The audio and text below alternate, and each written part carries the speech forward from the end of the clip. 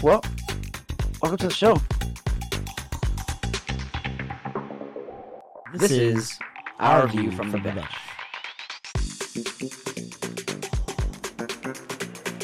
Well, welcome to the show. I'm Brendan, snack legend for my nephew's ASO team. And I'm Corey, cleat cleaner for the freshman soccer team. And happy Friday, everybody. Happy Friday, bro. Finally made it through this freaking week, bro. This week was long for me, man. I agree. Yeah? Yes. Yeah. 100%, dude. Not quite over for me, but yes, it has been long.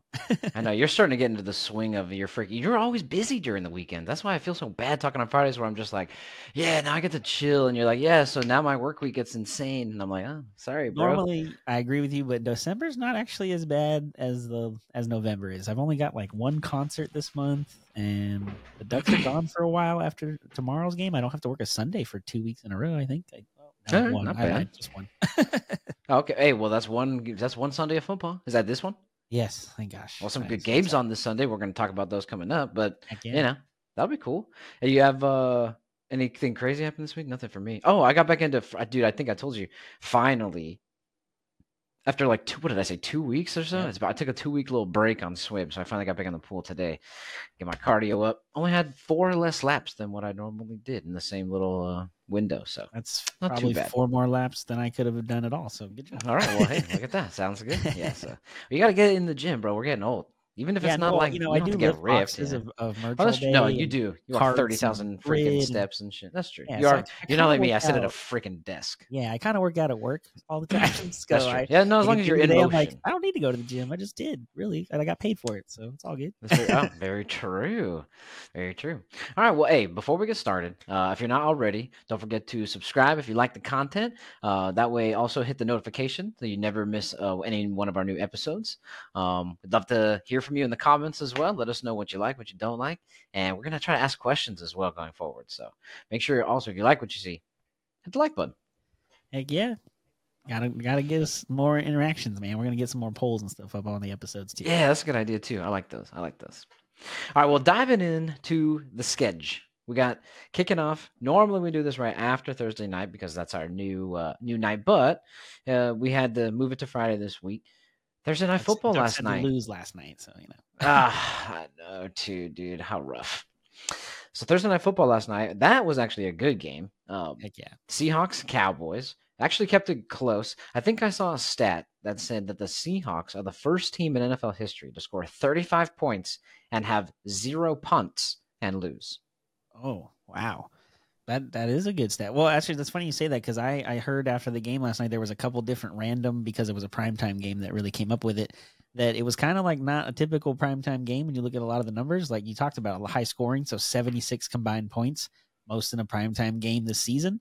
And you mentioned how the Seahawks had no punts. There were no punts in this game at all, and that's only the first time in NFL history that's ever happened. So the worst part, though, is if you're Seattle, like you scored 35 points and their record at that going into last night with Pete Carroll as the head coach, they were 36-0 when they scored 35. And then last night they finally lost. So, I mean, Dak Prescott has just been tearing it up. I hate to say it because I'm waiting for the downfall here at some point. Well, don't worry, the playoffs are coming.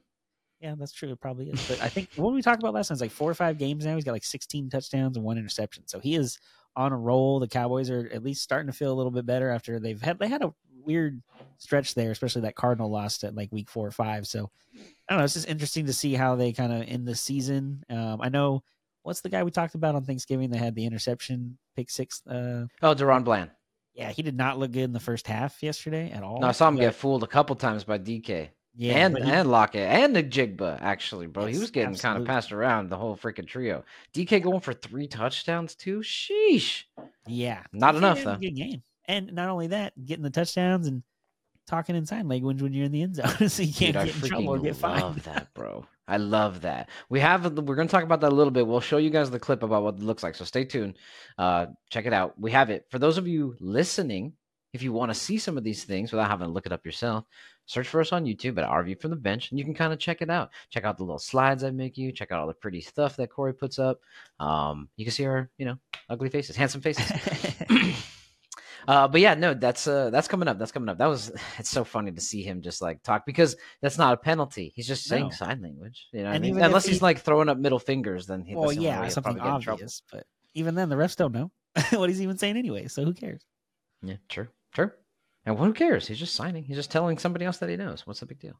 Yeah, but the biggest thing coming out of this, I think, Seahawks loss is they've lost, I think, 3 or 4 in a row now. Yes. They let the Rams right back in the chase for a wild card, especially if they beat Cleveland this weekend.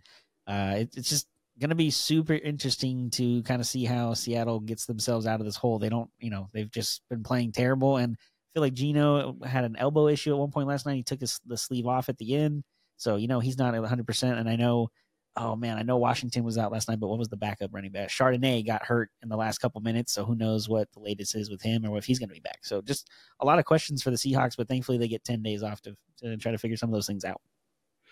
The weird part is, like, their defense is good. Now, it's not Legion of Boom good anymore. Of course, they've lost a lot of those elite players, but it's still pretty decent. And like you said, they got 35 points, but giving up 41 is, you're not going to win a lot of games that way. So No. It's still early. They're still technically in the playoff. They're most likely not going to catch the division anymore. The Niners probably aren't going to lose too many more games the rest of the season. They had their little skid earlier, that 3-game losing streak in the middle of the season, and they've been looking pretty untouchable ever since.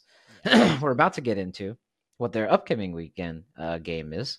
A couple of them, but first we're going to talk about a couple of teams that we probably didn't think we'd be talking about in the way that we are going into the season, and that's Broncos visiting Houston. Broncos at Texans this Sunday. Broncos on a 5-game win streak, which is crazy because they're 6-5, which means they were what? 1-5? Hey, yeah, right back in it in the AFC. Not necessarily AFC West. That's most likely run away for the Chiefs, but agreed. For the playoffs. Very, like you said, Broncos, Texans. If we would have looked at this game before the season started, we thought, oh, the Broncos are in a wild card chase. They need to get this win, and the Texans have 2 wins. Like, no, the Texans are legit 6-5. I mean, they almost forced overtime last week, if not for 6 inches or a foot short of that field goal to go force overtime. So if they could have beat Jacksonville twice, they'd be 7-4, sitting here really nice. And they're still at home. I think they're gonna probably bounce back from last week. I feel like they played really well against a really good Jacksonville team.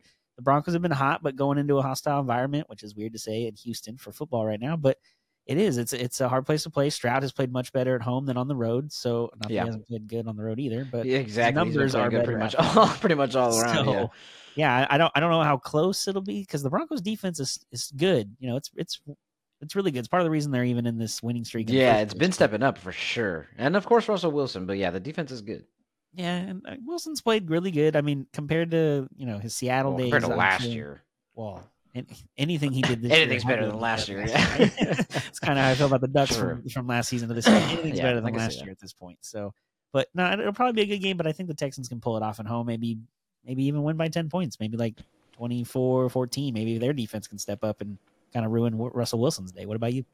Yeah, this seriously, in my opinion, can go either way, honestly.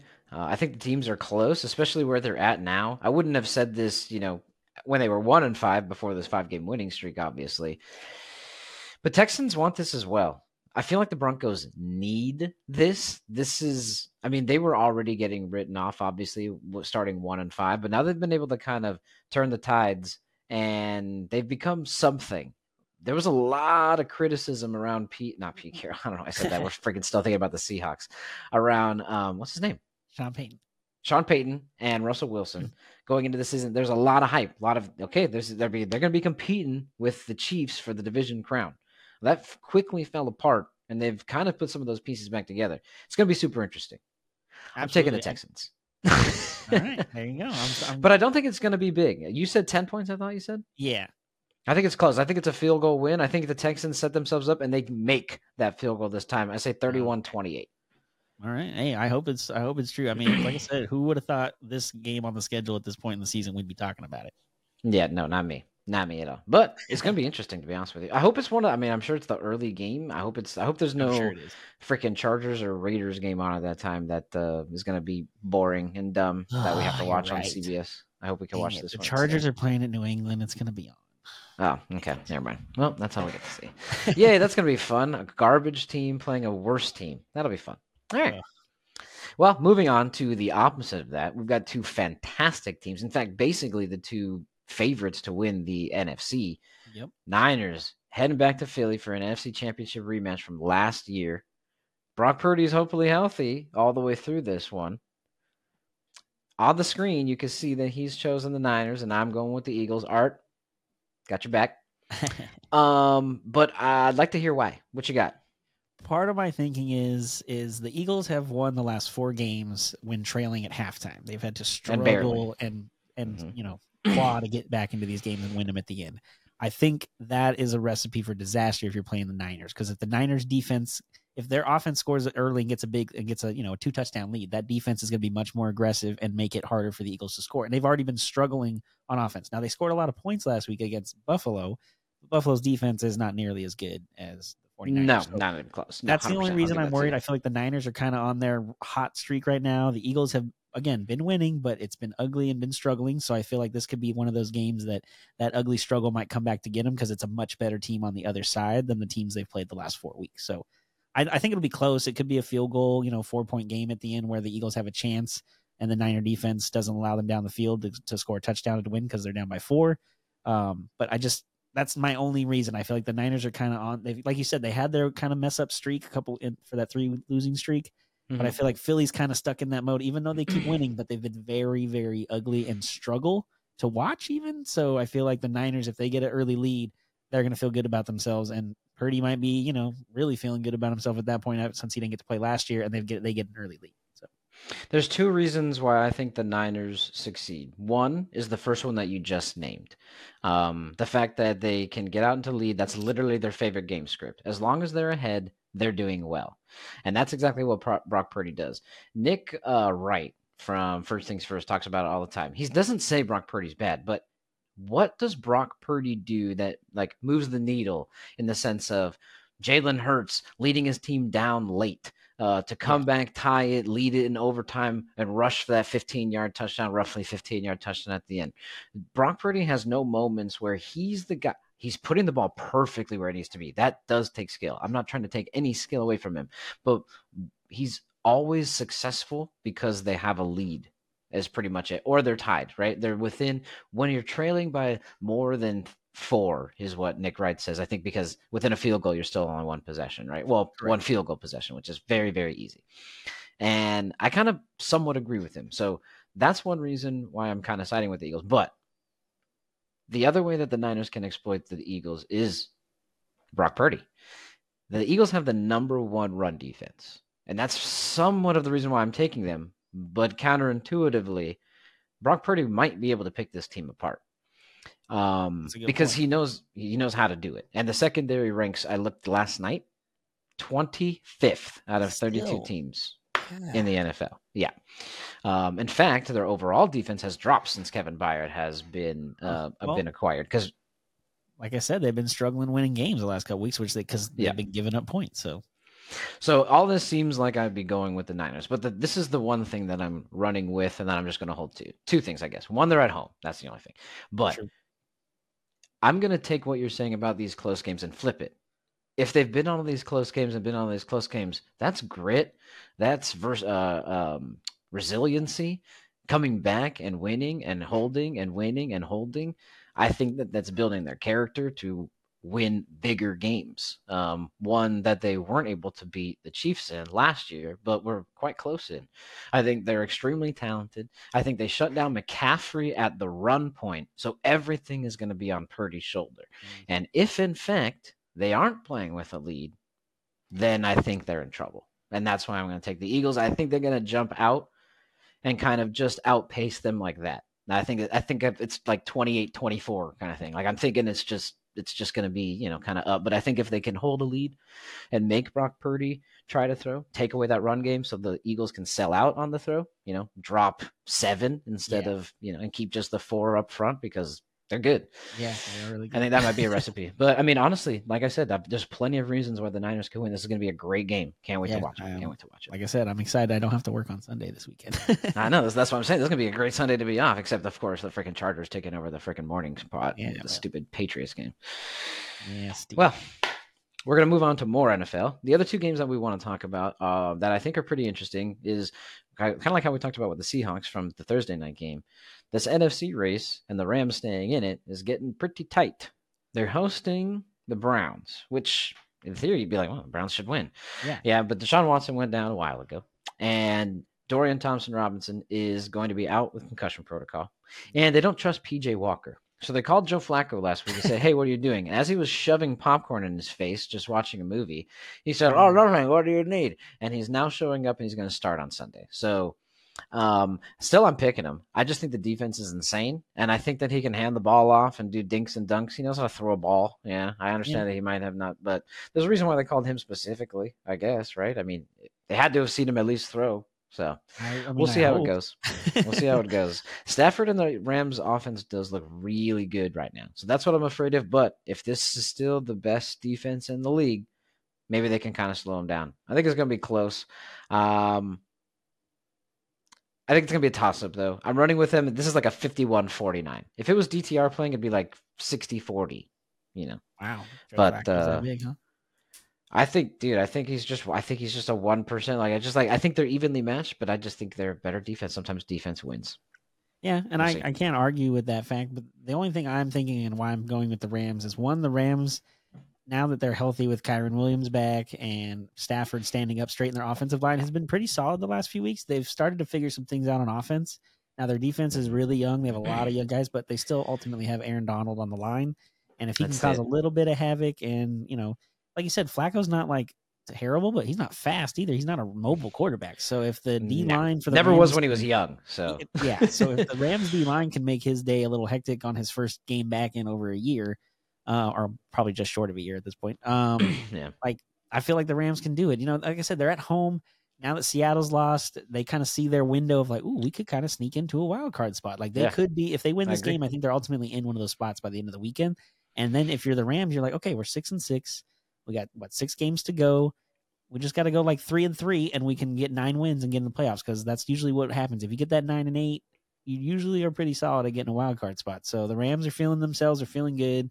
I think they're going to show up and have a good game. And like I said, Kyren Williams has looked good, although his 2 really good games have been both against the Cardinals. So take that for what it's worth too. This is a much better defense than the Cardinal defense, but ultimately the Rams don't run a lot anyway. They've always been a pass-heavy offense. That's kind of the whole thing with McVay, as they say, is he runs a couple plays early, and then he kind of forgets about the run, and they just stick to the to the pass. But when you have Cooper Kupp and Puka Nacua and Tutu Atwell, I kind of understand why. Yeah, and obviously he likes throwing. I mean, him and Kirk. No, what's the guy? Oh my gosh, the freaking Cardinals. His homie, Cliff Kingsbury. Sorry, not Kirk. So Cliff Kingsbury with that air raid offense. Well, they have that same mentality. Yeah, there's a reason why he went and got freaking gunslinger Matt, right? So yeah, I think it'll be toss up. 51-49. That's why I literally just like, I don't know. I'm just rolling with the Browns. When you first said 51-49, I was like, is that what you think the final score is going to be? Percent. 51% Browns, 49%. That's my bad. Sorry. No. Not the score. Last game we want to talk about, Lions Saints. The reason why it's kind of interesting is because the Saints are in first place. Well, tied for first place at 5-6 in the NFC South, in the NFC trash South. Literally, you know, I saw the stat the other day that the Panthers are still technically not. They could host a playoff game, and they're 1-10. They're only 4 games back of the division, and they have 1 win. Yeah. Oh, at this point, literally host 1 win. You should have been mathematically eliminated from everything. That is crazy to think about how bad. No way. Week 13, you got 1 win, and you're like, we're still alive, boys. We can do this. Hey, no wonder they fired Frank Wright. I guess they still think they got a shot. Still got a shot, at least at the division. Can you imagine? That is nuts, dude. That is nuts. No, I really don't have much to say about this game. I don't think the Saints are that good. I thought they were gonna be good. We did pick them to win the division, and technically they have that chance. They're leading it right now, tied with, I believe, the Bucks and the Falcons. I think, if not just the Falcons. Mm-hmm. So yeah, but I think the Lions. I think their offense is freaking rolling, and it's gonna be hard to kind of stop them. So I say they win. I say they win by probably. I'm going to look at what the spread is, but I say they probably cover it, and I say they win by like 10. That's a good, And part of the thing I'm thinking too is it's an indoor stadium, so the Lions will feel just at home like they would at the Dome up in Detroit. And also they played on Thanksgiving, so they've had 10 days to prepare and get over that, get kind of pissed off at themselves for losing that game against the Packers.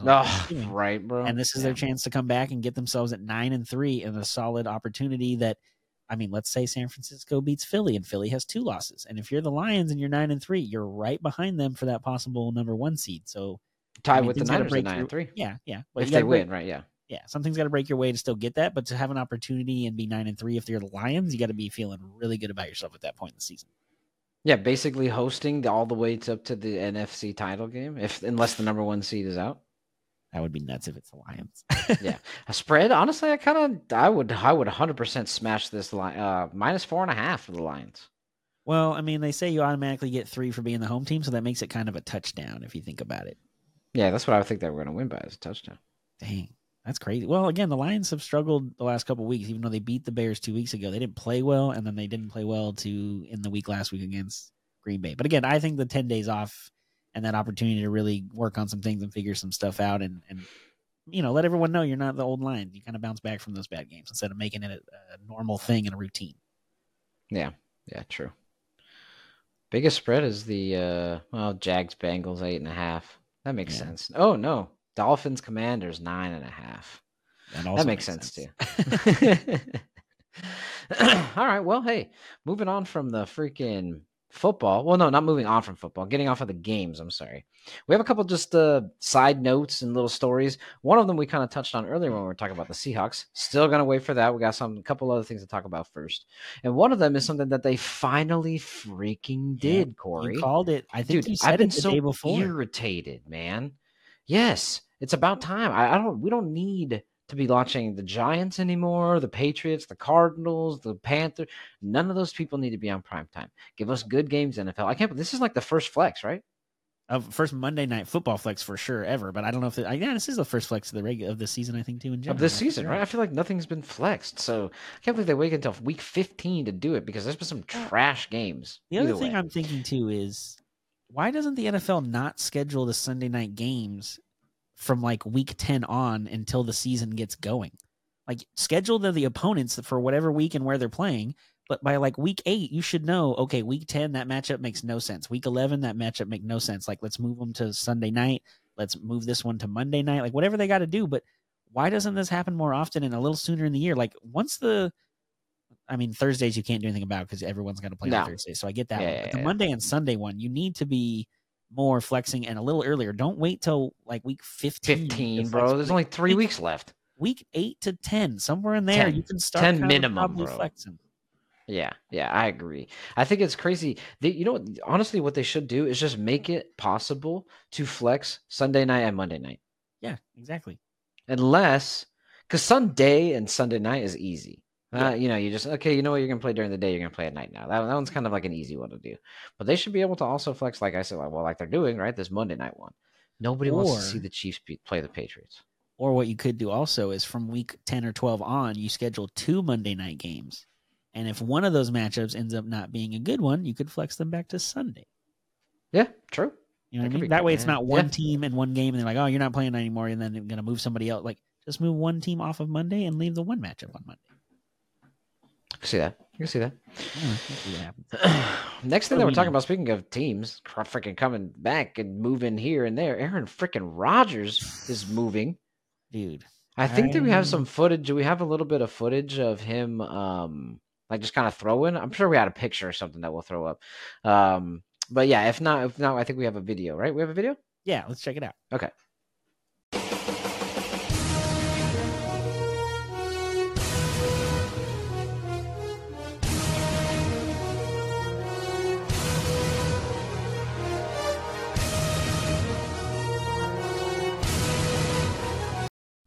I mean, it's not a game, right? No, but that's pretty crazy, dude. Like, I just don't understand it. Was it really an Achilles? Because I've never seen anybody with an Achilles tear come back in the same season. It's always a year. Well, I was going to say, I think they talked about it before. Forever. Cam Akers, when he tore his Achilles for the Rams, he came back like 6 to 8 months later. And even then, that was fast. And as a running back, especially, that's crazy. And young.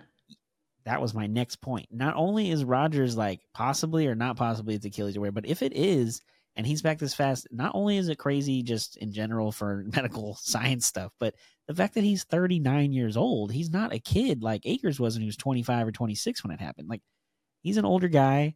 And I mean, in the video, there's that quarterback behind him that is just like, what is like, how is he even taking a step back, a drop back, and even throwing, like, how is that? I don't know. And like you said, did he really tear his Achilles? Was it actually like a calf injury, kind of like KD back in the day? He had that calf thing, which eventually then became an Achilles injury, but maybe it actually wasn't in this case.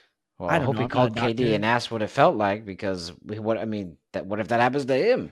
Yeah, true. Very good point. But if he's already had the surgery, you would think it wouldn't be that fact. But is this something that, like, we come out at the end of the season, like, say Rodgers does come back and the Jets make the playoffs, and even if they win or lose a game, doesn't matter. But then it comes out later, he's like, yeah, actually, it wasn't as bad as I thought.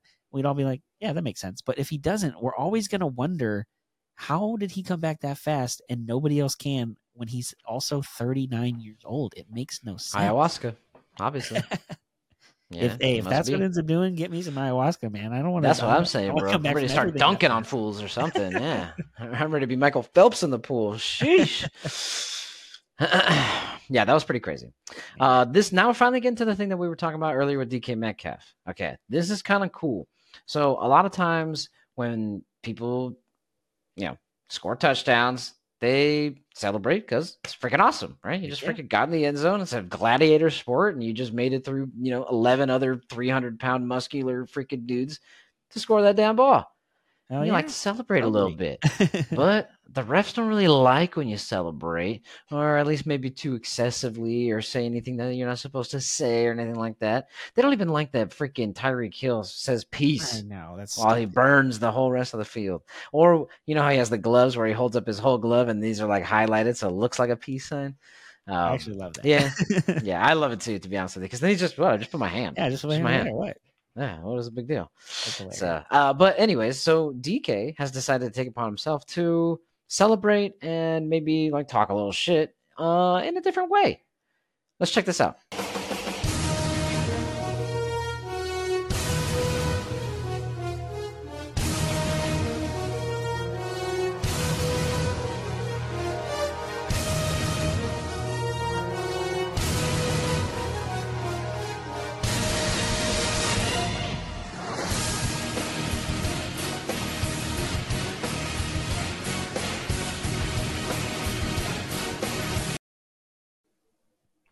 Hey, dude, as long as he's not holding up middle fingers, right? That's pretty much like the only thing. I mean, if you're the refs, but some of the things. How could you throw a flag if you don't even know what he's saying? Or unless those refs learn sign language on their own to then interpret what he's saying. But even then, he's not saying anything bad. He's not using any cuss words or anything derogatory or anything like that. He's just like saying some little message to the camera and going about his business. I think it's awesome. I think it's great. If not anything else, it gives more attention to American Sign Language, and that people should probably learn it, because there's a lot of people out there that use it, and it would benefit. Very true. That's actually you know what? That's a good point. I support him doing this. I think about it that way because at work sometimes we have occasional guests that do sign language, and we do usually have one, maybe two people at most on our staff that do sign language or know it. So it's actually really nice to have the ability to like, oh, let me go grab that person and they can come over. Because otherwise I have to like write everything down on a notepad. And I feel, not that I wouldn't do it. I would definitely do it. I would you're willing. It just takes a long time. Yeah, I just feel like if we can, solve that issue a little quicker and help them in a better way, that's awesome. I wish I had the time and the energy to learn it myself. It'd be really. I was gonna say, well, I mean, you could just learn sign language. I know, Corey. but that's a lot of time and effort, man. I don't know how much time I have in a day right now. Very true. Very true. I gotta make cookies soon for Christmas and get. I know we might have some sponsors coming soon, huh? Yeah, actually, I thought about adding a little bit of an ad sometime, maybe on this episode or the next. So if you're on YouTube and watching, you'll look out for that. Otherwise, we'll have to add a audio version for the Spotify and Apple. Hey, let's do our own. Maybe we should do like a jingle for your freaking thing. There we go. All right, gotta get Laffy involved too. Laffy, we need your help, sir. Yeah, we need the jingle background, bro. We need the background. Something else that was kind of weird that happened which, to be honest with you, basically, honestly, the NFL really does hold the name, and it holds so true. It doesn't now stand for the National Football League. It stands for the No Fun League. Why can't people just have fun, bro? So there's this other video we want to show you guys here. We'll show you the clip where Tyreek Hill scores a touchdown and has a really cool interaction with a fan / kid / media member kind of thing. We'll get it. Yeah, we'll get into it a little bit afterwards, but watch this clip. I told him, don't let this get to you, man. Like, just hold your head up. You're still young. And yeah, man, continue to do what you love. So obviously, like, me and him gonna continue to work together. And I told him I was gonna cover his salary. I told him I was gonna, make sure that I do what's right and take care of you. Make sure you're not out of a job.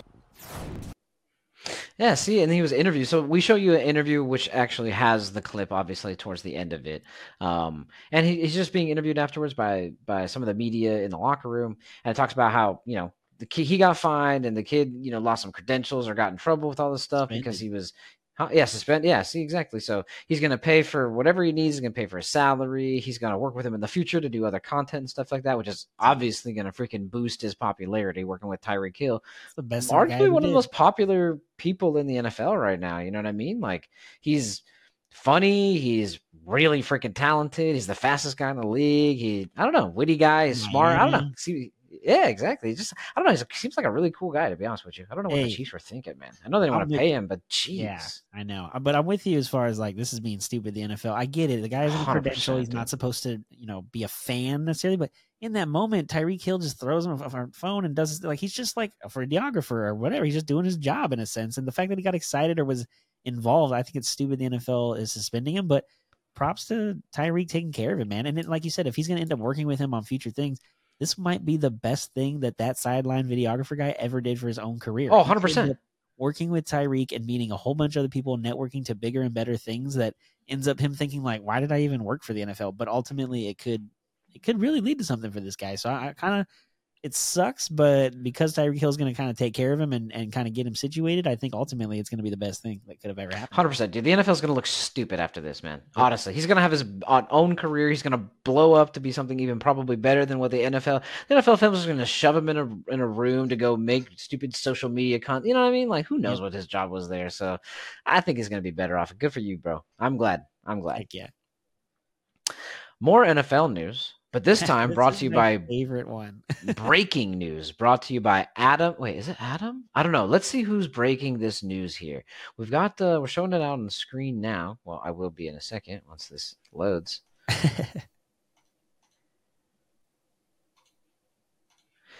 So, breaking news here off the desk. As you can see from the background, for those of you on the YouTube audience, you obviously can see this wonderful thing I've made. If you're listening on Apple or Spotify, we appreciate you. We love you. We understand that you might be on the go and you got time to listen. But if you ever have the chance, come check us out on YouTube. Search RV from the bench, and you can see some of these things that we're talking about. On the screen here is Adam Schefter / JJ Watt, dude, tweeting the other day that he knows some inside scoops about some Cardinal news.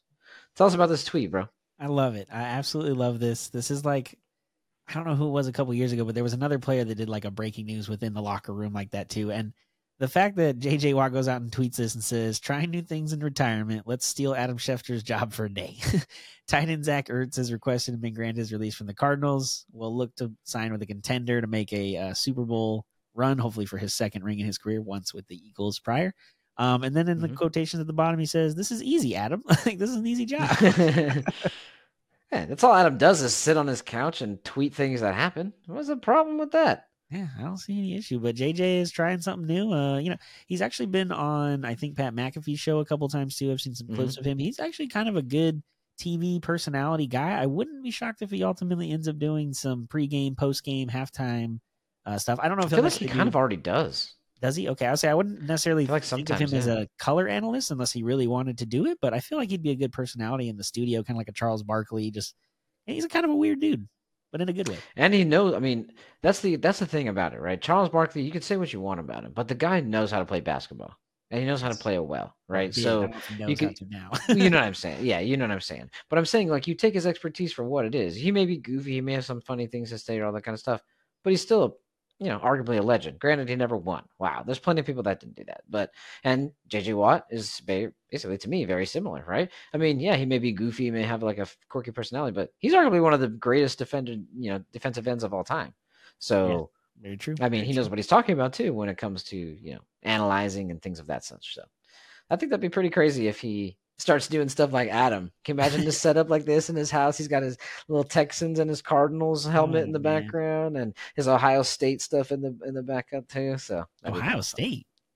No, that's not where he went. Where did he go? No, Wisconsin.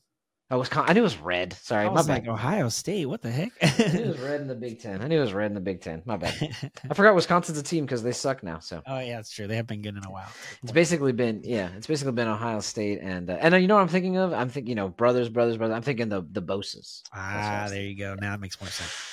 So, and I knew red, Big Ten, brothers. So anyway, my bad. Honestly, I like Wisconsin better. Yeah, I do too. All right, enough about the NFL. We are going to keep it with football quickly because we're getting into the meat of it right now, especially the college football season. Something happened today, Corey. It was a fantastic yes, day. It was.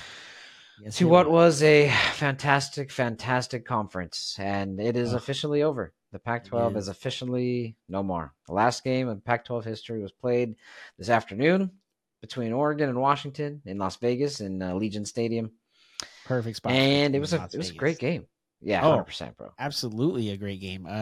Which we figured it would be. I mean, the over-under, I want to say, if I remember correctly, was 66, and they were right about on it if they were right there. It was weird to, Washington got out to an early lead, 20-3, and you're like, oh, okay, well, wow, is Oregon really going to not really have a chance in this game? And Washington. And how the hell, real quick before you continue, to that point, how the hell was Oregon favored by 9.5? They lost the last game. I get that it was in Washington. Yeah, but they still lost. Yeah, you're not. So why would they be favored by 10? That's what I didn't understand that from the get-go. Easiest bet in the world. I wish I had money. I would have thrown $100,000 on plus 9.5.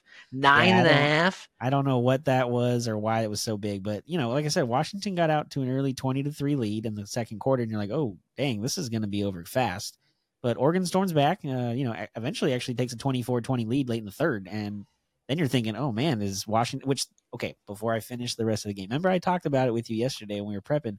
If Washington were to lose by a field goal to Oregon, and if for some reason, Florida Alabama State and Alabama, Florida State loses in the ACC title game, could we have two Pac-12 teams in the top four? Which now that Oregon, ultimately lost, it's not even a conversation. Washington's undefeated. But, they gave Penix the MVP of the game. He had over 300 yards, a touchdown, and an interception. But I kind of thought Dylan Johnson was the player of the game. He had 28 carries, 152 yards, and 2 touchdowns. And hurt. And what? And hurt. He's been, from what I had heard, especially in the Washington State game and the Apple Bowl or whatever the heck that's called. Yep, Apple Bowl. He was like limping basically through that game. So come out here just like 6 days later, 5 days later to do that. I think there was something with one of his legs. So man, I agree. I didn't know that 152 yards and 2 touchdowns. What a freaking beast! Yeah, absolutely. He had half the amount of yards that Penix did, and this is the crazy part. This is what I understand. I mean, I understand, right? But this is all he did. And then the rest was on the receiver. I'm not saying that this is easy. Of course, he has to be accurate, and he has to. Yeah. I'm not saying that, but I'm saying 300 yards. That's not like he got it. I mean, he threw it, and what if he throws it 5 and the other guy runs for 60? Well, he just has 65 yards. Well, he didn't throw it 65 yards. He threw it 5 yards, right? Yeah. So I don't know. I would give it to running backs when he has half the amount of yards, and he got it all by himself. I agree, and that's only rushes. I think part of it too, though, is everyone's trying to get Penix the Heisman if you're from Washington. And you're looking at the game like, if we got to give him the Pac-12 title game MVP now and hopefully build him into something else. I think they talked about it after too in their post game with Holly Rowe on the sideline or on the field that Johnson even talked about it. I know my boy's not going to say it, but give him his Heisman. Like they want Penix to win that thing, and they both talked about it too. Like we got more work to do. This isn't what we came here to do, just to get the Pac-12 title. Although it's nice, especially because it's the last one, as you mentioned, and against Oregon. Yeah, and against Oregon, one of the teams you battled against the last couple of years, and it's a rival. I mean, Bo Nix went over and said thank you and good battle to Penix after the game. You could tell they both are going to leave, and they've had some battles over the last 3 years. But yeah, just go Huskies, and now let's hope they maybe even sneak into number 2 2, depending on how things work out tomorrow. Yeah, if Georgia loses, no. I don't think so. I think they're stuck at 3, bro. I just don't think that the committee is gonna do. Even if they lose to Alabama, they're gonna be like, well, it's Alabama. You know what I'm saying? I still think 1 and 2 is basically just gonna be a toss up between Michigan and Georgia. Yeah, if Georgia wins, they'll take it. If Georgia loses by a little bit, Michigan will take it because they should win. Fingers freaking crossed against that damn team. But yeah, like before this game started, I didn't write many notes because we were going to kind of talk about it later.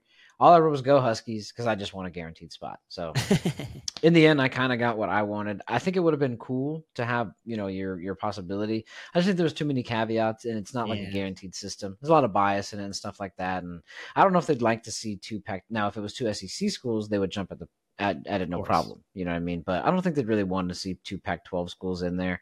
Not for a college football place. I don't think they care about it that much. No, they just care about the SEC and the Big Ten. So I think they would have just taken, like I said, either Ohio State or thrown Alabama, maybe a Texas at the last second. So. You say they like the SEC and the Big Ten better. I mean, technically Washington, Oregon would be in the Big Ten, right? So. But they're not now. Doesn't count quite yet, man. Doesn't count quite yet. Sorry. Well, so that was a good game. There's other games though, like we're talking about. Exactly. So that was one of the championship games that we're talking about. There's 4 others that we're going to get into. We're going to start with the biggest one because this one is really where a lot of it's on the line, especially for Georgia. A win basically guarantees them the number 1. A loss, depending on how bad it might be, I don't think it'll ever knock them out. Honestly, I don't think it'll knock them out of the. No, Georgia hasn't. They have no loss. They haven't played many ranked opponents, and they haven't. I mean, even the ranked ones. They did. They played Ole Miss. They played. Remember Missouri? we were talking. Ole Miss. Yeah, they were 9th. Okay, and Missouri. That's 2. That's not. No, a lot. I feel like they played a couple. All right. Well, either way, I just feel Georgia's going to go in there and take care of business anyway. It don't matter. Like Georgia. Yeah. Is who they are the last 2 years. Kirby Smart has those guys dialed in. Alabama and Georgia is good. I mean, it's Saban. I wouldn't be shocked if they somehow pull off the win because they're in the SEC title game all the time. They played Georgia the last couple. I think this is their 3rd straight time having to play each other, right? So they know each other very, very well. There's no secrets. Kirby Smart was a coordinator in Alabama before he took the Georgia job, so him and Saban know each other. But I know you say you have a weird feeling or gut feeling about Alabama, but I feel like Georgia's just on the roll and going to try to go for that 3-peat, especially now that's the last year of the 4-team playoff. I think they're going to try to finish it off strong. Yeah, you're right. It was only Missouri and Ole Miss. The only other one that I would add to it is Georgia Tech was ranked at some point this season, and they weren't when they played them. So similar to like Washington, where they've technically played a bunch of more ranked teams, they just might have been unranked at that time, but they were ranked previously. So. Yeah, I just have a weird feeling. Again, I kind of like dynasties. I'm getting a little bit tired of this one, but because there's so much parity around the college football with all this NIL stuff, I don't hate Alabama anymore because, dude, they're an 8 seed right now. They should supposed to be a guaranteed 1 to 4 seed, like basically regardless of what happens to them. So, I'm not necessarily rooting for them. These aren't necessarily what I'm rooting for. Some of them are, like the Michigan one, obviously, but I also think they're gonna freaking win. But I think that Alabama kind of found some odd way. The one thing that's obviously in is that Georgia is rolling right now. Like you said, Kirby Smart knows how to beat Saban. The game is wild neutral in Georgia, so it's pretty much a home game for the Bulldogs. But I don't know. Saban was just at Auburn last week, and I think it was 4th and goal from the 31-yard line. And they scored a touchdown to win. So, I mean, anything can happen, especially in college football. I know Jalen Milroe wants his motherfucking Heisman. He's not really in the contention, but that was an insane play. I say Alabama takes it. I guess. Oh, man, you're going to screw up the college football playoff thing so much. Oh, so are you with this one. You have Louisville, Florida State. Yeah, but mostly because of the reason that you had brought up. So, Louisville, number 10 ranked Louisville, and Florida State playing for the ACC title. Florida State, though, what's up with them, man? Well, they 2-3 weeks ago, I would have said they're going to win and go into the top 4 no matter what. But then they lost their starting quarterback, who was at some point, some people were talking about as a Heisman candidate. Then they go to their backup quarterback, and I'm watching last week, I think it was last week, and their backup quarterback got rocked. I mean, He was going to slide. The guy hit him in the head onto the ground, concussion, like knocked out right away. There was no question it was a concussion. So he's definitely out. They're down to their third string quarterback, who's a freshman.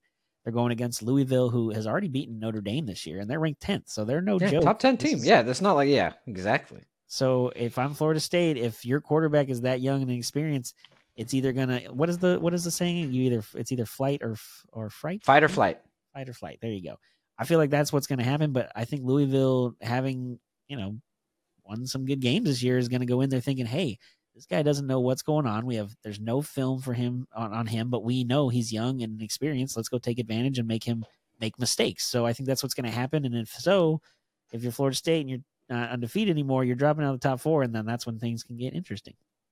That is when things will get spicy for sure.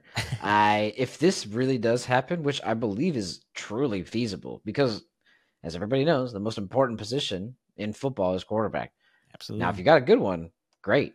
And if you have a good backup, fantastic. But most third string quarterbacks aren't ready to lead their team into an ACC championship game against a top 10 team. For basically all the marbles, because if they win, they will be in, regardless of whether or not we think they deserve it. Yep. They'll be the fourth undefeated team, as long as Michigan, Georgia win. Yep, they'll be the fourth undefeated team and the only 4 undefeated teams left in college football. So my biggest concern, though, is even if Florida State wins this game and they get in the top 4, like they're getting mauled by number 1. Worked, like even if it doesn't matter whether it's Michigan or Georgia. Yeah, they're gonna rock them because again, the young quarterback is gonna just have to go against some of the best defenses he's ever seen in his life, not just in college. I mean, we're talking about especially Georgia, if they have to go 1-4. So I feel bad that if they win, they're gonna get. That's kind of why I'm hoping they lose, so they don't have to even get to the point where they get embarrassed in a game like that. Because I don't. Yeah, they will be 4. They're not gonna jump. They're not jumping Washington for 3. No. Not after that. No, the Pac-12 is a little better, especially after beating Oregon twice when they've been that's the only 2 losses of Oregon's freaking season. You know what I mean? So, and they've handled everybody else. So, we both have Louisville winning this one. Easy choice. Second easiest choice, only to this game, Michigan, Iowa. Oh my gosh. While the Iowa Hawkeyes are a formidable foe, they are FanDuel has the over-under for each half, where the favorite is the under, and their point spread for each half is 0.5, which means FanDuel thinks they will score less than 1 point each half. I feel bad for Iowa, and I feel bad for Iowa, and I feel bad for their fans, because I know there's fans at their home stadium when they are winning games, but they're punting a lot. There's people who have sweatshirts that say punt, and they get excited when they punt. Like, that's how bad it is that they win games, 10-0 or 6-0 because they play such good defense but don't do anything on offense themselves. This is the opposite of that. You're going against Michigan, who is the powerhouse of basically the country besides Georgia right now, and they are going to be just ready to go. I think this is going to be over by, it just ended. The game's over. That Michigan's already won. So. Oh, yes, that's great. Don't even. I think it's going to be over by now. It hasn't started yet, but it is officially over. Yeah. No, Michigan landed the plane in Indianapolis. So yeah, it's over. We're good. I think you're right. You're right. As soon as they touch down, as soon as JJ McCarthy gets his luggage on his shoulder and touches down, I think he just has to turn back around. It's like when Bart or the grandpa walks in Simpsons and puts his house down and walks in and walks back out. That's basically what they're gonna do. Yeah. I kind of think that's what's gonna happen, man. I just don't see how Iowa's gonna even have a chance. Feel bad. Yeah. The last one that we want to talk about is the Big 12 championship, and this is where it gets interesting, specifically if Georgia wins and Florida State loses, because with Georgia winning, that would make Alabama a 2-loss team and they would be out of contention. If Texas wins, especially because if Texas wins, they beat Alabama head-to-head in Tuscaloosa, and they would only be a 1-loss team in Texas. So this is where it gets interesting. If Texas can win and Florida State loses, again, along with Alabama losing, is it possible that Texas takes the number 4? Because 5 and 6 respectively are Oregon, who's now a 2-loss team, and Ohio State, who didn't even make it to their championship game, while only a 1-loss school. Okay. What do you think, man? So this is where I think it's going to go. This is getting crazy. If Florida State loses like we think they do, even if Georgia wins, but it's close, and Texas wins, I think Texas can get the 4. Because the biggest reason I think that Ohio State's not going to move. They're not playing. They're just sitting at home. And I get that they only have one they're loss. on their jock though, bro. I know. I'm telling you, they but they always love the talk about it. Buckeyes. I know. I'm with you. I know. I don't understand it. I don't get it. But the fact that you lost to Michigan and you're not in a title game, but Michigan wins a title game, then I'm sorry, you don't get that extra win, so you don't get the benefit. Texas played the extra game. They have as more wins than you, and they only have one loss, and they're a Big 12 title. And they beat Alabama, who ultimately ended up in the SEC title game, even if it is number 8. But if they lose by a field goal, that means Texas's win in Tuscaloosa means even more than it did before. So if 100%, it all comes down to Florida State, man. Once they go down, some marbles. If I know but I'm just you said once, I just give them a chance. I don't know. They're undefeated, man. I know, but a third string quarterback, freshman going. I hear you, bro. I picked them with you. You ain't gotta preach to the choir. I picked them with you. I'm just saying. I feel bad for them. I hope it's not, because then, like you said, even if they win the ACC title game, they get in the title. Oh, they're gonna get smacked, bro. And they're gonna be embarrassed. I'm not gonna watch the game. Watch the game. I'll just watch the 2-3. It'll be over now as well. That's how bad it'll be. Yeah. It's also over. We don't even know who number 1 is, but if therefore they lost, it's over. Yeah. Doesn't matter. Yeah, so this is where it gets pretty crazy, and this is where I'm hoping that some crazy stuff can happen. That'd be pretty weird. So that would be an SEC team, a Big 10 team, a Pac-12 team, and a Big 12 team if Texas were to be able to sneak in. If not, it would still be different with the ACC. So at least we don't have 2 SEC or 2 Big 10 schools like we've had a lot recently, whether it's Alabama and Georgia or whether it's Ohio State and Michigan or anything like that. So all one, hopefully a freaking Ohio State or Alabama doesn't sneak in. Only one representative from each conference. So not each conference, you know what I mean? Yeah. Okay, enough of the pigskin. Oof, so much football. Still talking. So much to talk about. That's why. Yeah, no, dude. We're getting into the very nervous time of the NFL. We're starting to get placement in some of these seedings for the playoffs, and obviously this is the most crucial part of the college football season. Yeah. If you're not doing this, then you're not doing we're much, we're not going to break down every bowl game once bowl season starts. We're going to worry about the big dude. There's way too many freaking random ass bowl games. Have you ever? Okay, my dad and his friends. I don't know if they still do it. They used to do it, but they used to do. They would pick all the bowl games. Right? They have a whole page, like a bracket, like a NCAA March Madness bracket. You pick the winner of every game, and I think you have to give each game a different point value based on who you pick, and whoever has the most points at which one you're most confident in. Yeah, it's like a confidence 20 pool. Or That's something. The best way to put it. Yeah. I guess. That's so. My dad used to ask me for help, and I'm like, I don't know who half of these teams are. And I don't pay that close attention to college football. It's usually those top couple teams that top are 25. Important. Other than that, I don't know. And then he's picking I play top 25 against here, and I'm like, I don't even know who plays on those teams. Like I don't like.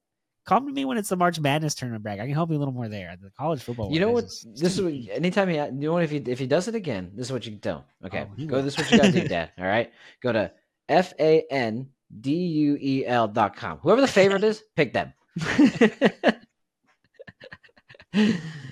doesn't help with the content. Okay, I don't know how you pick all those. That's a lot of games. It's like 30 games. It's too many, dude. They be having the East Coast frozen water bottle bowl, and it was like the one that this year I kind of want to see about is the Pop-Tarts Bowl. I heard the mascot will be an actual like life-size Pop-Tart or something weird like that. Made out of like dough or like I don't know until the game happens. I guess we won't know. But that's like some weird thing going around. I would love to. That's weird. I love Pop-Tarts.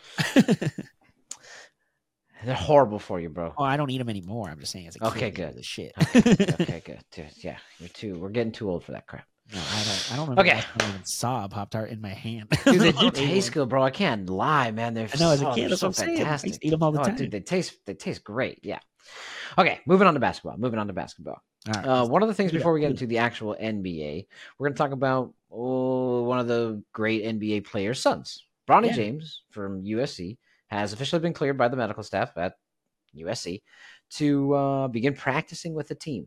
Not quite playing, but taking those first steps of getting into playing shape and running up and down the court, kind of back and forth before just kind of tossing them obviously out onto the the court. You have to work up your stamina a little bit, running up and down the court again, and again, very slow pace. There's no rush. And again, we talked about this when this first happened, which is kind of a weird thing. But a year ago, USC had another situation like this happen with another player, and he is now still on the team.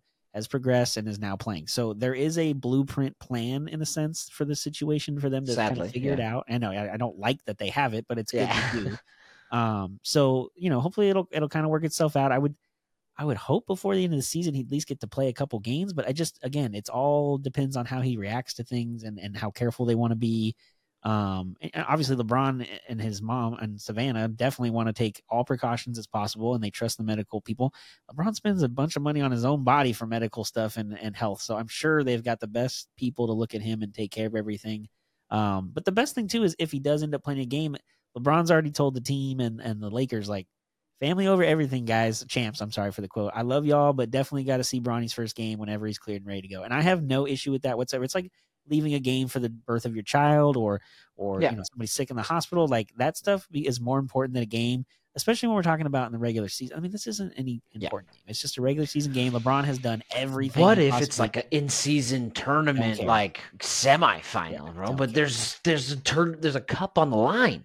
Nope, don't matter, man. They'll figure that shit out without him. I'm with you. Like, we talk about families first over everything, and that's why. And I mean, he never went to college, LeBron himself. So this is the first time anybody in his family has gone, and let alone played a sport while in college. So he'll be there for that first game. I hope it's in as he should USC, but maybe it's even on the road somewhere, and LeBron and the Lakers happen to be nearby, and it's easier for him. I don't know, but whatever he's got to do to be there, there will be a private jet ready to go. Rooting for you, Bronny. Hopefully, you come back strong. Love to see him play. That's all I want to see. Just want to see him play again. Speaking of the in-season tournament, we have a couple of items, I guess, that are getting a little bit weird because you have to play basketball a little bit different way when it comes to these tournament games, more specifically around this point differential, right? For seeding and really just making it in general. It's been kind of chippy because especially when maybe games seem out of hand, or you should definitely let off the gas, but at least be taking out your starters. Yeah. There's been a handful of teams that are really pushing the envelope to ensure that they're hitting certain point differentials. You've seen a handful of things on this, man. What have you seen? Oh, man, just so much. I know you brought up the one I'll do last, but the first couple ones I saw was Josh Hart for the Knicks was talking about, he's not fond of the idea, but he gets it. He said, I think the quote was, "It was interesting. I don't really like it. When we were focused at first just about winning, totally fine. The last couple minutes, it feels weird. At a certain point, you just start chasing points, doing all that. So it kind of messes with the integrity of the game a little bit." Yeah, I kind of understand what he's saying because, we've had issues in the years past where players are like, "Why are you dunking in the last 2 seconds? You don't need those points." And then people get shoving matches and stupid. It's like, you guys, just play the game. Don't worry about it. But now they've all kind of got to realize, when those weird random courts come out, wearing these random city edition jerseys, the rules are a little different. Like Donovan Mitchell even talked about it. He said the last few minutes of the game were awkward. I feel like we were all trying to score, but also respect the game. So it's different, especially when they took their starters out. You're trying to balance it, but at the end of the day, you're playing to win. You're playing to go to Vegas, get to the tournament, but it's definitely a little weird. I mean, it is what it's part of changing, right? Like there's going to be some things that maybe they didn't think about what would come out of those changes, like the point differential issue. The biggest one, the one you showed me the other day, was that Billy Donovan and what's the coach for Boston? Joe Mazzulla. Joe Mazzulla. Mazzulla and them were up huge, but they needed a huge point differential to end up. They needed to plus 23. Okay, that's a big difference. Yeah. And they were up, but they're up big, and they're playing Tatum, and 9 minutes left, and they're up 30. All 5 starters are out there and playing 5 minutes left in the fourth. And at one point, like Mazzulla had to go over to Donovan because they were fouling Drummond on purpose, like Hack-a-Shaq, to make him shoot free throws, which he cannot make. And then they were going down trying to score more to rack up their score. And he had to go over him and tell him, like, it's not that I like doing this, but we need that point differential to have a home court and this and that. So we got to do what you do. And you could tell Billy Donovan at first was like, what in the world? Dumb, and then as he's listening, he's like, oh, yeah, I guess you're right. I can't really, it's a little weird. It's just strange. So it's different. I think Mazzulla's big thing was, it's because it's the first time. It's different. I understand. But the more we do this, and in 3-4 years, maybe nobody's even talking about those issues anymore. So I don't know. It is very strange, though. We're not used to this. So it's a little different for us fans here in the States. Yeah. I'm not. I just don't want it to become like some super important thing because in my opinion, it's really not. The only thing that's important is an NBA championship. Now, I understand you're trying to spice up the regular season, but I don't know. Let's just not take too much away from, because I mean, as much as it's the Boston Celtics, and I could care less. How many? I mean, they could get hurt during that time, man. There's a reason why you get up 30 and you sit your starters, dude. Like, absolutely. I would be furious if we're up and we're freaking. I mean, granted, we're the 1 seed, so maybe we were already up and we didn't have to play this type of game, but if we're up, 15, 20 points with 4 minutes left in the game, and I see Braun and AD out there, so I'm just like, what the hell is going on? Like, no, that's just not in this game. You just can't afford it. You need your stars in basketball. Yep. And I just don't want it to take away from the main goal. I mean, they could take away from the Celtics if they want. They could take all their focus and just focus on this. But other than that, you get what I'm saying. Well, you mentioned the Celtics. The matchups for the quarterfinals, now that we've kind of gone through all the in-season tournament games to this point, is set for, I think, Monday and Tuesday. We have the Pelicans at the Kings and the Celtics at the Pacers on Monday night. Winners of those will then face the winners of the Suns and Lakers on Tuesday, and the Knicks at Bucks as well. So the winners will each play each other in Vegas, I think, on December 7th, which will be the semifinals. And then the finals will be that 9th of December, and then we'll see who gets the first in-season tournament title or cup. The other question I have is like, if you win it, you put up a banner in the stadium? And no, please. You don't think the NBA is going to make everybody do it if they want, like, no matter who? Like, we need you to acknowledge it and make it a thing? Like, you don't think so? Well, there's no room in Boston or LA, so fuck off. LeBron wants to be the first one. And not only that, if you think about it, it could be Lakers-Celtics in the in-season tournament final, which if you're the NBA, definitely you'd be fucking loving it, bro. You'd be just drooling over yourself. I mean, that's a pretty good representation in here, right? I mean, you got the Lakers, Stories franchise, playing the Suns with our 4 stars. You got the Kings, who are up and coming with De'Aaron Fox and Sabonis, who's an international star as well, against Zion and Ingram and McCollum, right? So that's good. You got the Bucks, who obviously have Dame and Giannis. You got the Knicks, who are the most expensive, which I don't understand just because it's freaking New York. I guess I get it. But yeah, I mean, the biggest franchise basically in the NBA. The only one that's obviously kind of off is the Pacers, but they're a well-known basketball team, and Tyrese Halliburton is a freaking stud, dude. Yes. So, and if you think about it, the Pacers... And obviously the Celtics, which but Pacers are kind of like the middle heartland of America basketball part of the country, like Hoosiers. True. The movie was about Indiana University, so it's actually kind of a weird small market, but in a good way, I think, for the NBA compared to the other ones they're already involved in at this point. Very coastal. Yeah. Using everybody, getting everybody involved. So it should be good. Again, I care if we win because I want to win the game in the sense of a regular season record. I don't care if we win in the sense of this tournament. It's cool for the young kids for sure, or anybody. I mean, anybody could take more money. I guess it's fun, but I don't know. It's just another freaking thing for the NBA to do.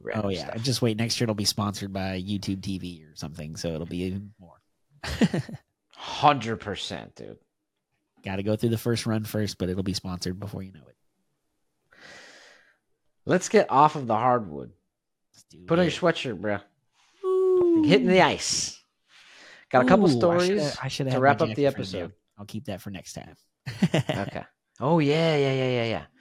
Couple of NHL notes before we get out of here, but these are some cool ones. My favorite one's the last one, but again, we'll get to that one. Corey, take us through these, man. Well, the biggest news is Patrick Kane is back.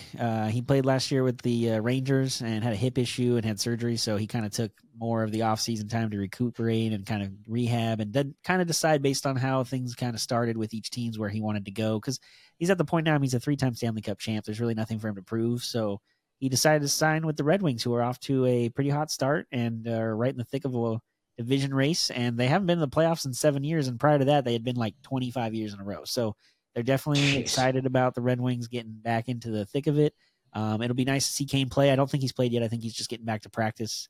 But looking forward to watching him get back on the ice. He's always been a really good player. Obviously, as time has gone on and he's gotten older, his game has kind of slowed down a little bit. But I really enjoy Patrick Kane's game, so I'm excited to see him back on the ice was my biggest note of this, I guess, or why we wanted to at least bring it up. So. Got you. So he played for the Blackhawks. He played for he's now playing for the Red Wings. Correct. He played for the Rangers. Yep. Did he play for the Bruins, Leafs, or Canadiens? Because he's trying to hit all the original 6 teams, or what? Basically, as you're saying, who he's playing for, I'm like, whoa, right? He's freaking basically just plays for all the storied franchises. Now, he got traded to the Rangers, I believe, last year during Chicago. Was not very good, and they wanted to give him an opportunity. They obviously ended up with a number 1 pick, which they stole from the Ducks. But regardless, that's a whole other topic. Don't get me started there.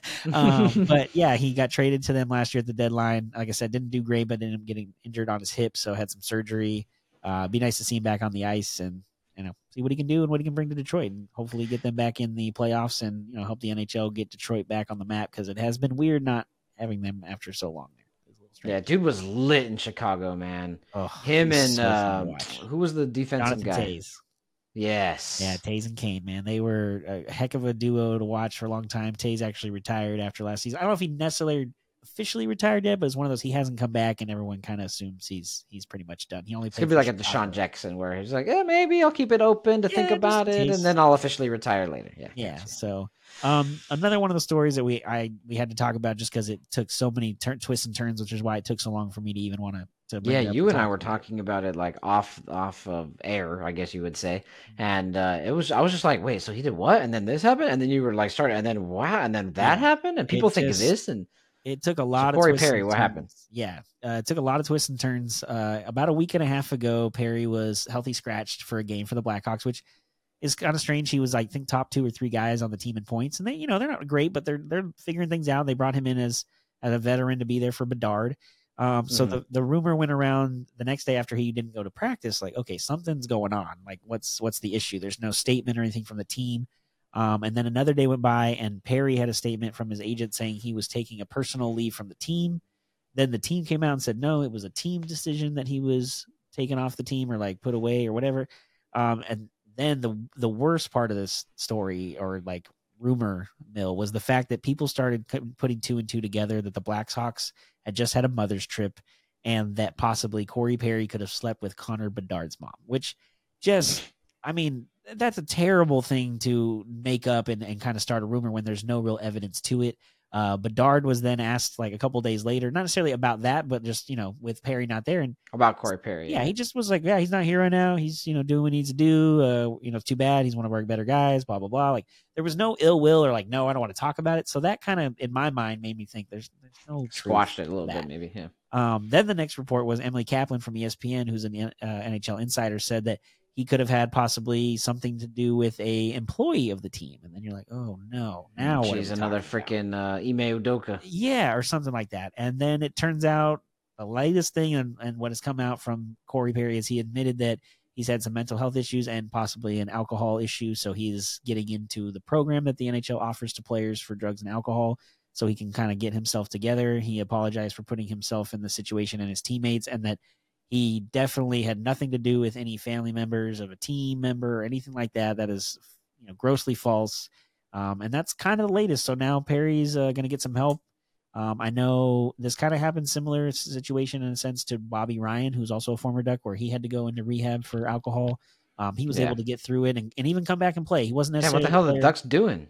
No, they weren't Ducks when it happened. It was after. But yeah, Bobby Ryan was able to come back again. Not the player he was, but he was much younger. Perry is 19 years in, so he should retire. Man. I really hope he at least comes back one more time. I'd like to, if he can get through the program and it's not the end of the season and he's a free agent, just come play with the Ducks for the end of the year and retire the Duck. That's what I would hope. I mean, clean yourself up, come back here, back where you started. Getzlaf is still involved with the team and the organization and like a development situation, so he'd have somebody here he could be close to that. They're best friends. They played a long time together, so it'd be nice to see.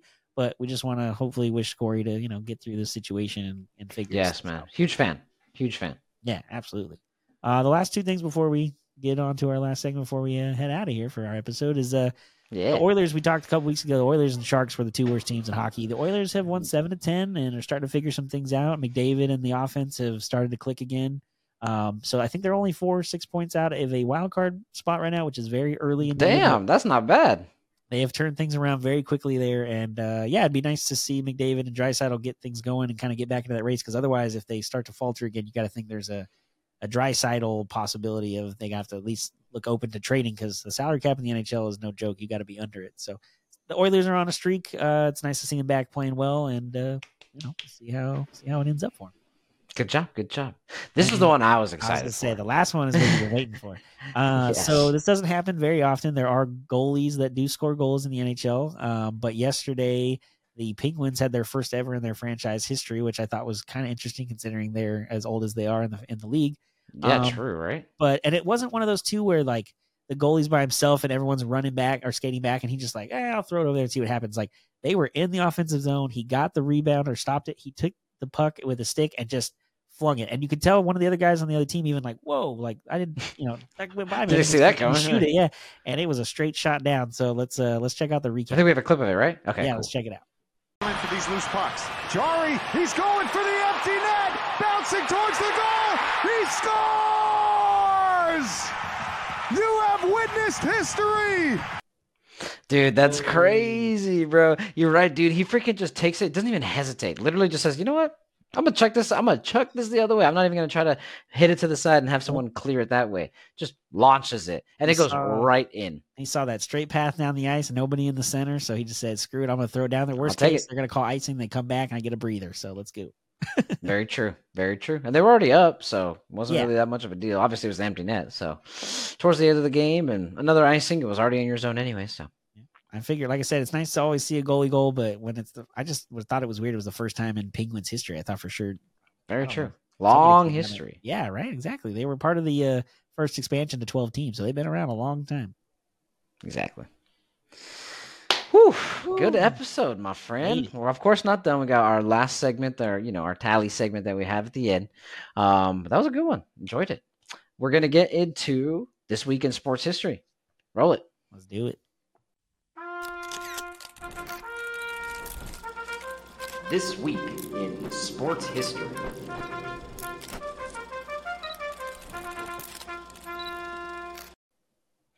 So this week in sports history, we're going to start with today. We're going to go back to 4 years before we were born. December 1st, 1984. Kareem Abdul-Jabbar passed Oscar Robertson to become the NBA's second all-time leading scorer behind Wilt Chamberlain.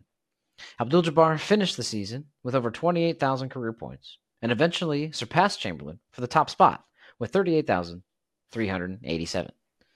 Of course, we all know he has since been surpassed by LeBron James in a awesome fadeaway at Staples last year. Yep. But cool time, 1984, man. Like I said, the record that Kareem had stood for a long time with the high once he finally did pass Wilt. So yeah, and cool. Looking back at this, I didn't realize that Oscar Robertson at one point was the second highest scorer of all time. That kind of blew me. That's true. Mind. I knew Wilt was the top before Kareem had passed him, but I didn't realize Oscar, who was Mr. Triple Double, was number 2 for a long time. That's kind of crazy. Well, I mean, I guess the double part is in points too, The second one that we've got is a couple days ago. This one I'm going to try to make it through. We also have a clip of it. Well, not really a clip. It's the entire thing. November 29th, 2015. Kobe Bryant announces via a poem in the Players Tribune website that he will retire after the 2015-2016 season. Bryant spent his entire 20 NBA season career with the beloved Los Angeles Lakers, was a part of these 3 rings. Heck yeah. And we miss you daily, man. Rip, Kobe. So it's a fantastic, fantastic poem that he wrote. Great illustration that goes along with it. So for the YouTube audience, you will see it. For those others, you will hear it. Let's get to the poem. Check it out.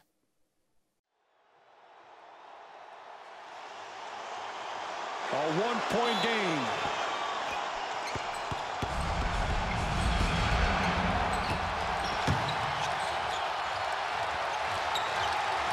Bryant for the win.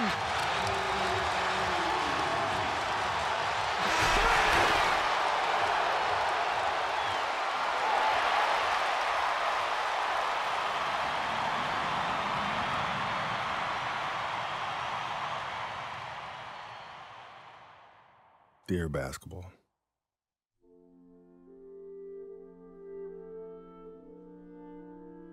From the moment I started rolling my dad's tube socks and shooting imaginary game-winning shots in the Great Western Forum. I knew one thing was real. I fell in love with you. A love so deep, I gave you my all.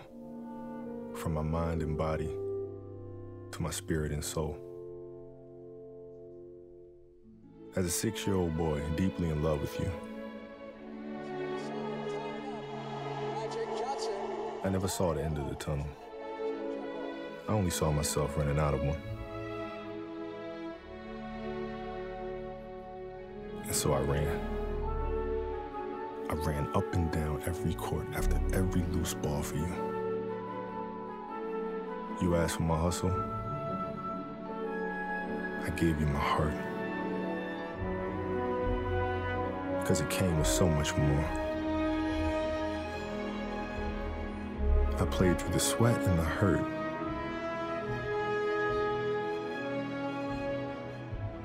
Not because challenge called me, but because you called me. I did everything for you. Because that's what you do when someone makes you feel as alive as you've made me feel. You gave a 6-year-old boy his Laker dream. And I'll always love you for it. But I can't love you obsessively for much longer. This season is all I have left to give. My heart can take the pounding. My mind can handle the grind. But my body knows it's time to say goodbye. And that's okay.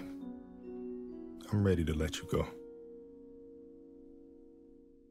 I want you to know now, so we both can savor every moment we have left together. The good and the bad. We have given each other all that we have. And we both know, no matter what I do next, I'll always be that kid with the rolled up socks, garbage can in the corner, 5 seconds on the clock, ball in my hands. 5, 4, 3, 2, 1.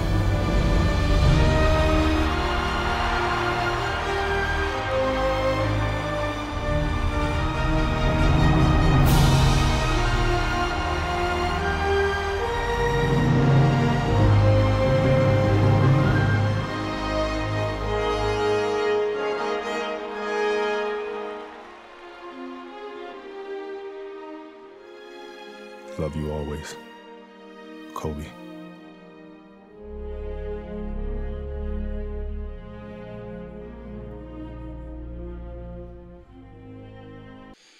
I'm not crying. You're crying, Corey. Ooh, what are you talking about? I did. I already wiped my tears before the camera came back. So. Yeah, it was good. That was so good, man. It's just so, you just feel the passion that he has for the game, and you know that he gave it all. Obviously, we watched him give it all. So Hey, it was. man, we're it was even good. lucky he gave us a heads up he was retiring that year. Because remember, going into that season, he didn't announce it until a month in. So we were all kind of, maybe this is it. But nobody, he wasn't going to say it. I'm surprised he did it all. I thought he might just play the whole year. But at the end of the day, you kind of want that farewell tour, I guess, right? At that point, everybody has kind of turned their certain people. I hate Kobe because he was a heel, but he kind of softened on the last few years, and a lot more fan bases, I think, really understood more about him and what he was all about, really. He's just a fierce competitor. That's the thing that I don't freaking understand. Man, Kobe Bryant, but Michael Jordan's the best. Like, he's the same dude, basically, bro. He literally copied him. Right? So Jordan could be a dick and it's okay, but Kobe's just an asshole. Like, I don't know, bro. I never understood that thing. People freaking worship Michael Jordan like he's some second coming of Jesus, but I know he's Black Jesus and basketball Jesus. But, but still, I don't know. I'm just saying. Yeah, Rip Kobe. Every day, man. I remember that day like I honestly will never forget that day. It was a long Sunday afternoon after that news that morning for sure. Yeah, very true. Very true. We hung out that day. Yeah, we did. That's right. Yeah, you came over after that. Yeah, it was a bad crazy. Yeah, very much so. Well, that was the pretty good one. We covered a lot of stuff, that's for dang sure. But I think we got through, and I think we got a lot of things covered that a lot of topics. You know what I like is I like these random topics. It's fun to cover and then go over games, but I like talking about stories. You know what I mean? So yeah. I think it's fun. Yeah, we'll have to Actually, well, you know once what? college football is done, that'll give us an opportunity to probably fit in some more stories. True. Actually, you know what? Before we leave, I know we normally end with that, but let's talk about it. I know it's impromptu. Let's talk about that Mitchell Robinson story. Speaking Yeah, of stories, thank right? you for bringing that up. I brought that up earlier. Yeah. I totally spaced on it. Yeah, so I think the story came out yesterday on when they were playing. The Knicks were playing yesterday, and they interviewed Mitchell Robinson, who's the starting center for the Knicks. They interviewed his high school basketball coach.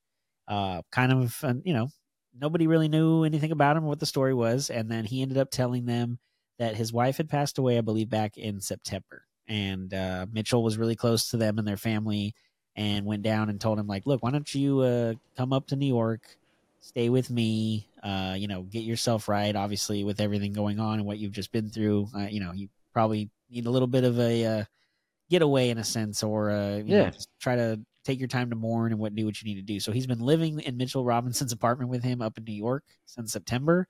This is the first we're hearing about it, but I'm with you when we kind of talked about earlier. The best thing is nobody talked about it or knew for this long. He's just been doing it because it's the right thing, and he felt so inclined. And obviously, that coach made a big difference in Mitchell's life when he was a young kid, and he wants to return the favor in a way. That's awesome. I think that's awesome. And I like the fact that nobody knows about it. That's what I like about people. But like you and I were talking about this before. I don't like the people who are like, I'm out here feeding the homeless, doing my part, picking up trash. Like, dude, just go and do it, man. And that's what he's doing. He didn't talk about it. He ain't trying to brag about it. He's just helping somebody out that he cares about. And I think that's pretty cool. Pretty cool. Couldn't agree more. Okay, now we can wrap up. But I just wanted to make sure we talk, because you and I were talking. That's a pretty cool, feel good story, especially around this Christmas season. We're starting to get into the season where everybody's trying to do something nice, which I like. I don't know why we can't do something nice all the dang time. I don't know why I only have to wait for December to do it, but nonetheless, we'll take it. I think part of it too is the holidays are harder for some than others, so that's usually the time of year you really want to focus on everybody else and more so than yourself, because there are people out there that don't have family or whatever their issues or situations are. So you just want to make sure everyone has at least something to look forward to this time of year, I guess. Yeah, very true. And Mitchell Robinson has his high school coaches back. Heck yeah. So, getting out of here now. We obviously we have our This Week in Sports History that we covered previously to that story. If you're looking for other history facts and other different, I know on Mondays we have MILF Monday where we just have general facts. Where can they find those, man? Yeah, remember, if you're listening, if you want to just listen to the audio version, you can find us on Spotify and Apple Podcasts, or if you want to watch the YouTube version here where we make all these cool things and you can see us on the screen, you can do that by searching Our View from the Bench on all three platforms. Also, don't forget to follow us on Twitter and Instagram at RVUFTB. We're trying to post more. We've got clips and stuff going up. We're trying to post more. Please be interactive with us. Let us know what else you want to see. We're going to try to put like news and info so that way it's something a worthwhile follow. So. Yeah, tell us how's the rest of your work on and where we suck, man. That's what we want to know. Exactly. Let us know. How's your weekend looking? I know you said it's not calm as maybe as your week was, but not too crazy either. Yeah, I got a game tomorrow for the Ducks. I'm trying to think of who they're even playing. I don't even know. It doesn't matter. I'm going to show up and they're going to be there on the ice. That's all that matters. But yeah, just working the game tomorrow. I'm off on Sunday, so like I said, probably actually watch some football and probably relax before this last couple week stretch before we get to Christmas. What about you, man? It's gonna be good. Working out in the morning. Probably going to. I might head over to my grandma's house over down, and because my dad's up hanging out, so I might go over there, hang out for a little bit, hang out with him, hang out with the grandma. Always good to hang out with grandma. You know what I mean? You never know how much time. Yeah, so always precious. Like we were talking about with family and stuff like that. So absolutely. But yeah, and then Sunday, just relaxing, going to church with my dad again because he's up. He's going to Denver, I think, this next week. He's going for just a couple days for a quick show. I know, right? Seriously, but he's only going for like 2 or 3 days, so it's gonna be a quick turnaround trip. So I'm gonna hang out with him on Saturday, Sunday, and other than that, just chill, get ready for this next work week. Again, we're getting closer to Christmas. I do have the week before Christmas off, so I'm stoked for that. Dang, jealous. I know. I like to take the week before. A lot of people want to take the week of or the week between, but I like the Christmas season. And basically, as soon as Christmas is over, it doesn't feel like Christmas anymore. The 26th does not feel like Christmas. Yeah, so I don't really want the time off in between because honestly, there's not much going on at work in between that time anyways because everybody else is taking time off. So I want the week before. That way I still feel like the Christmas and the lead up to Christmas. So that's the week I take off. Smart. Yeah, because I like Christmas time, so I want to enjoy the Christmas time, not enjoy the time afterwards. So makes sense. Yeah. Other than that, appreciate everybody stopping by and seeing things from our view from the bench. I'm Brendan, and I'm Corey. Like we always say, enjoy the sports until we talk again. Peace. Go Michigan.